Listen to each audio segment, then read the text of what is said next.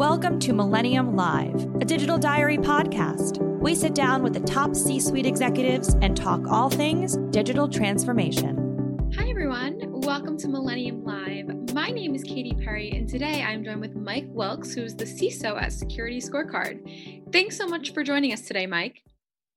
Thank you, Katie. I'm happy to be here and share a couple of stories and answer a few questions. But perhaps first I should mention something about Security Scorecard. Yeah, absolutely. If you could give us a brief background on Security Scorecard for anyone who's listening or watching who may not know about you.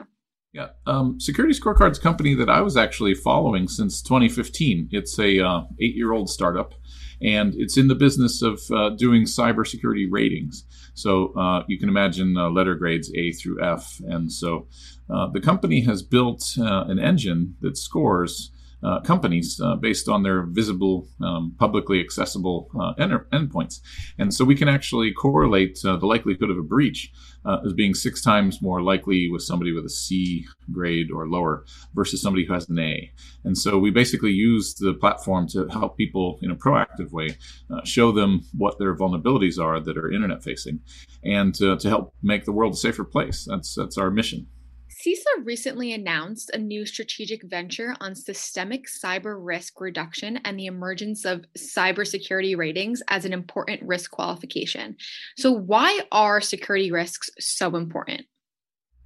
Yeah, I'd be happy to. And it was really quite monumental for CISA, the Critical Infrastructure and Security Agency, to work on calling out systemic risk and ways to reduce it, and the importance of cybersecurity ratings. I think that ratings are necessary, but I don't think they're sufficient. They're a necessary tool in the arsenal of security teams so that we can measure and validate those external signs of risk.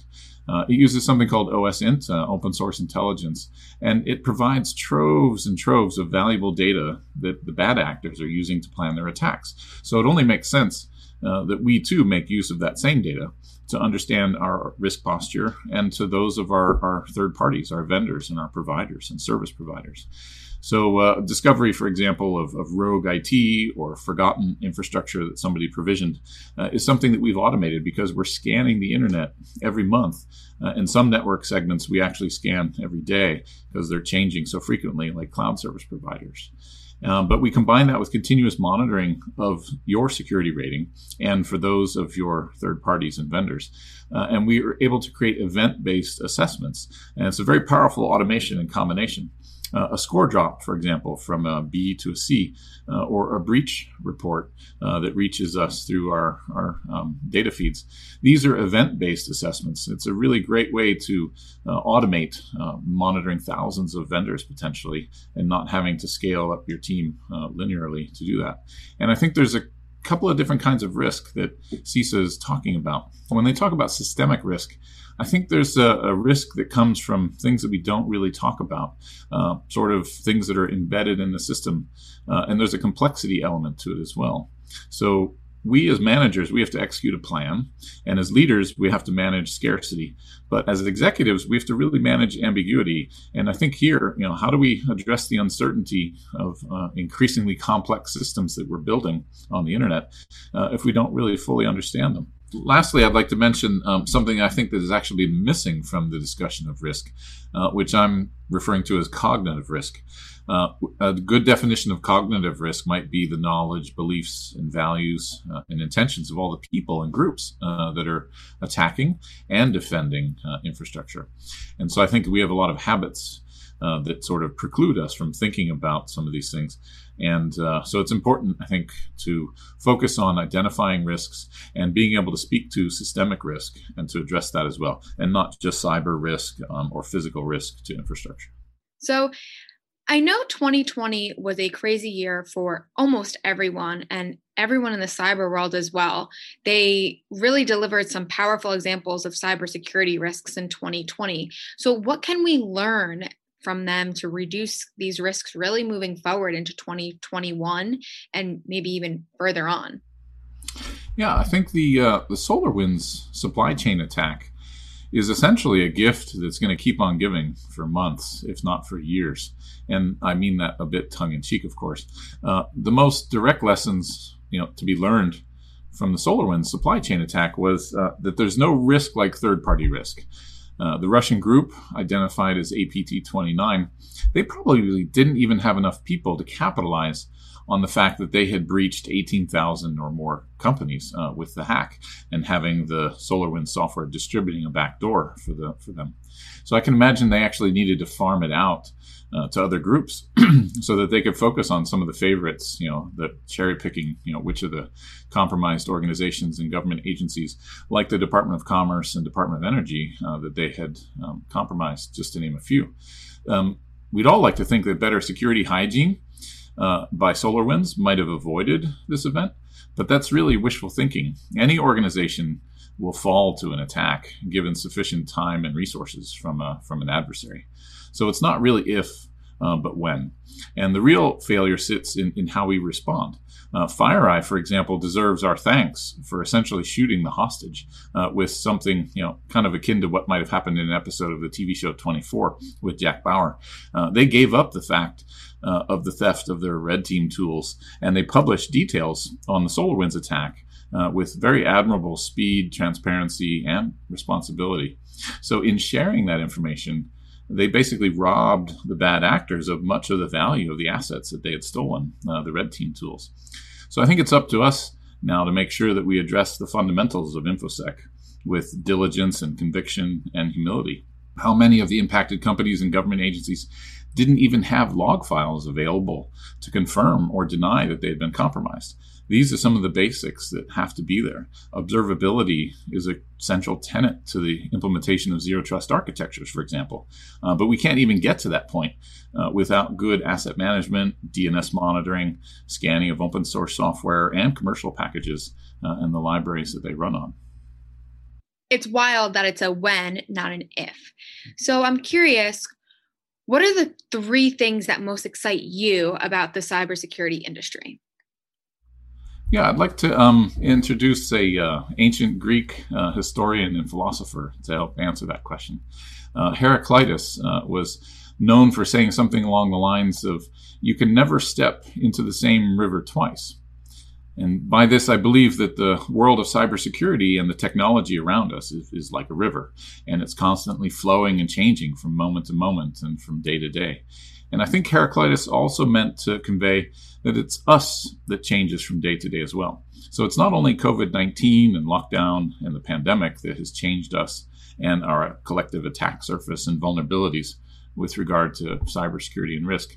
So for me, 3 things that excite me most about cybersecurity flow from that quote. One of them, the ever-changing nature of threats. There's never a dull moment as a security officer, either watching a breach happening somewhere else and learning about it, or exploring new tools. There's so many different threats that are evolving that you'll never be bored. Number 2, I think there's incredible rewards for those that work in the field. And you have to be curious. I feel that's an important characteristic I look for when I'm hiring for my team. And of course, hackers are not always all bad actors. Some of us are just turning the doorknob to see if the door is locked and not to steal or destroy what sits on the other side of that door. So I think it's important to notice and make an important point that not all hackers are bad people. And then number 3, I think we need millions of new recruits to join the battle. Who will bring with them new insights and innovations. I started teaching at NYU this last year, and I really enjoy shaping the minds and the paths of the next generation of information security professionals. And I also want to help bring diversity into the teams of researchers, practitioners, leaders everywhere, because cybersecurity should be a domain that values all kinds of people. What, in your opinion, are the 5 things that every company needs to know to tighten up its approach to data privacy and cybersecurity? That's a good list. I have my first on it is to get on the agenda for your next board of directors meeting. If you're a security leader and you haven't done an external security assessment in 2020, you should make that your first next task, because everyone's risk profile has changed drastically this last year. And so there's no way it's remained the same. So get a fresh assessment and get on the agenda for the next board of directors meeting. You may actually have to get your agenda submitted, end of February, mid-February, right about now, to get into a March board meeting, for example, because it takes time. Number two, I think everyone should pick a framework against which you're going to measure your organization and its growth and its progression and maturity. Take NIST, the cybersecurity framework, NIST CSF. If you don't want to think about it too much, choose that one. It's a really great starter framework, and it provides a bit of a roadmap as well as a checklist of areas in which you can build your program, your security program. Number three, I think that there's a new kind of job description emerging that might be called privacy engineering. And I believe that it's kind of at the intersection of application security, database engineering, and your legal team. GDPR, for example, the European regulations about data privacy, it put this topic onto all of our agendas to make sure that we have privacy by design, to make sure that we have minimization of information that's shared, and that we have well-architected data flows and data management in order to make privacy possible. Number four, when you discuss the items on your risk register, and make sure you spend some time discussing third-party risk. Everyone has a non-trivial amount of vendor risk that needs to be measured and managed, just like SolarWinds pointed out.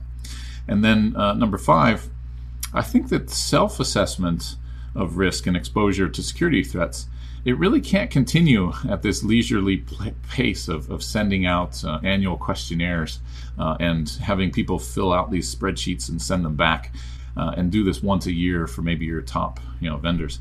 I think we need to have more frequent, and if we're going to have more frequent assessments, we're going to need to automate it. And so I think that's one of the things we can do. We can send out hundreds of these potential questionnaires and find ways to automate the collection of that information and make sure, because the weakest link is the one that the bad actors are going to attack. You have to know what your third party, your supply chain risk is. And that's one of the things that Security Scorecard helps people do at scale. We have customers with thousands of vendors in their portfolios that they're monitoring every day, like that river of risk that Heraclitus was referring to, and able to act on changes in that security posture in an automated fashion and to maintain good visibility and awareness. So Security Scorecard had a great 2020, and you were named a technology pioneer by the World Economic Forum in 2020. So what working groups have you been engaged with, and what reports can we expect to see coming out of all of these discussions? Yeah, thank you. That was a great tradition of technology pioneers. Other companies that have been named by the WEF are companies like Twitter and Google and Airbnb and others. And so for us to be named one means that for the next 2 years, we get to participate in the working groups. So I myself was working and am working on 3 different areas. One of them is a strategy and culture working group. Kind of along the lines of what I mentioned before with cognitive risk. We're working on publishing a set of principles for corporate directors to follow regarding cyber risk and corporate governance, and how to do that effectively and how to use that with continuous monitoring, and security ratings plays into that. The other working group is the supply chain working group, of course. That's a natural fit for Security Scorecard, because we built this entire platform to help understand the supply chain. And we're working on developing a holistic risk governance approach to thinking about it. In particular, this particular working group is tied into the oil and gas sector, but really the governance and risk advice can be applied to any sector, not just oil and gas. And then the third working group is a benchmarking working group. So how do we amplify and accelerate the adoption of some of the proven cyber resilience techniques across the industry with modern frameworks and tools, again with an eye towards continuous monitoring, and not just having the security assessments happen once per year, but to have event-based assessments. So when there's a breach event, you can automatically send a questionnaire to that vendor and not have to wait until the annual review comes around and then they answer the question, has there been a breach in the last 12 months? You can definitely get a lot faster action out of that. And so you can expect to see some of the fruits of these collaborations with the World Economic Forum to come out in April with the publication of reports and guidance, which will cascade down, I think, to the National Association of Corporate Directors and other organizations throughout the world. Well, that is very exciting, and April will be here before we know it. I can't wait to see what has come out of those discussions. So I don't want to keep you too long today, and I just have one final question for you. So do you have a story from your experience about a cybersecurity breach that you helped fix or stop that you can tell us? Yeah, there's one particular story I like to tell. Prior to my time at Security Scorecard, I ran the InfoSec and enterprise architecture at Marvel. And I like to joke it was my job to keep Iron Man safe. And during my first week on the job there, a hacker group known as OurMine, they managed to post some messages on several Marvel Twitter accounts, including Daredevil, Black Panther, Captain America, and some Netflix accounts that we shared with them. It was a benign attack, and they had just said, hey, it's OurMine, and they offered to help with security. Namely, they were suggesting that we implement multi-factor authentication for Twitter accounts and Twitter teams. Suffice it to say that a new policy for managing our thousands of superhero character social media accounts was drafted, reviewed, and approved in fairly short order in response to that breach. But I had the huge responsibility, of keeping Iron Man safe while I was there. And I was the head of security, for the comic and movie juggernaut. And of course, if you saw the movie Endgame, you know that what happened to poor Iron Man after I left Marvel. But the main takeaway is that, third-party risk is real. And all we need to do is pay attention to it and, try to automate it, understand our vendor risk postures. And that's why I think working at Security Scorecard is a really great and natural fit for me, given my longstanding belief that managing vendor risk is a critical imperative for all businesses, regardless of their industry and technical depth. Thank you, Mike. This was an awesome conversation. We hope to see you again in the future, both virtually and in person. Great. Thanks again. Don't forget to subscribe to Millennium Live, a Digital Diary podcast. All episodes are available on Digital Diary by going to mil-all.com.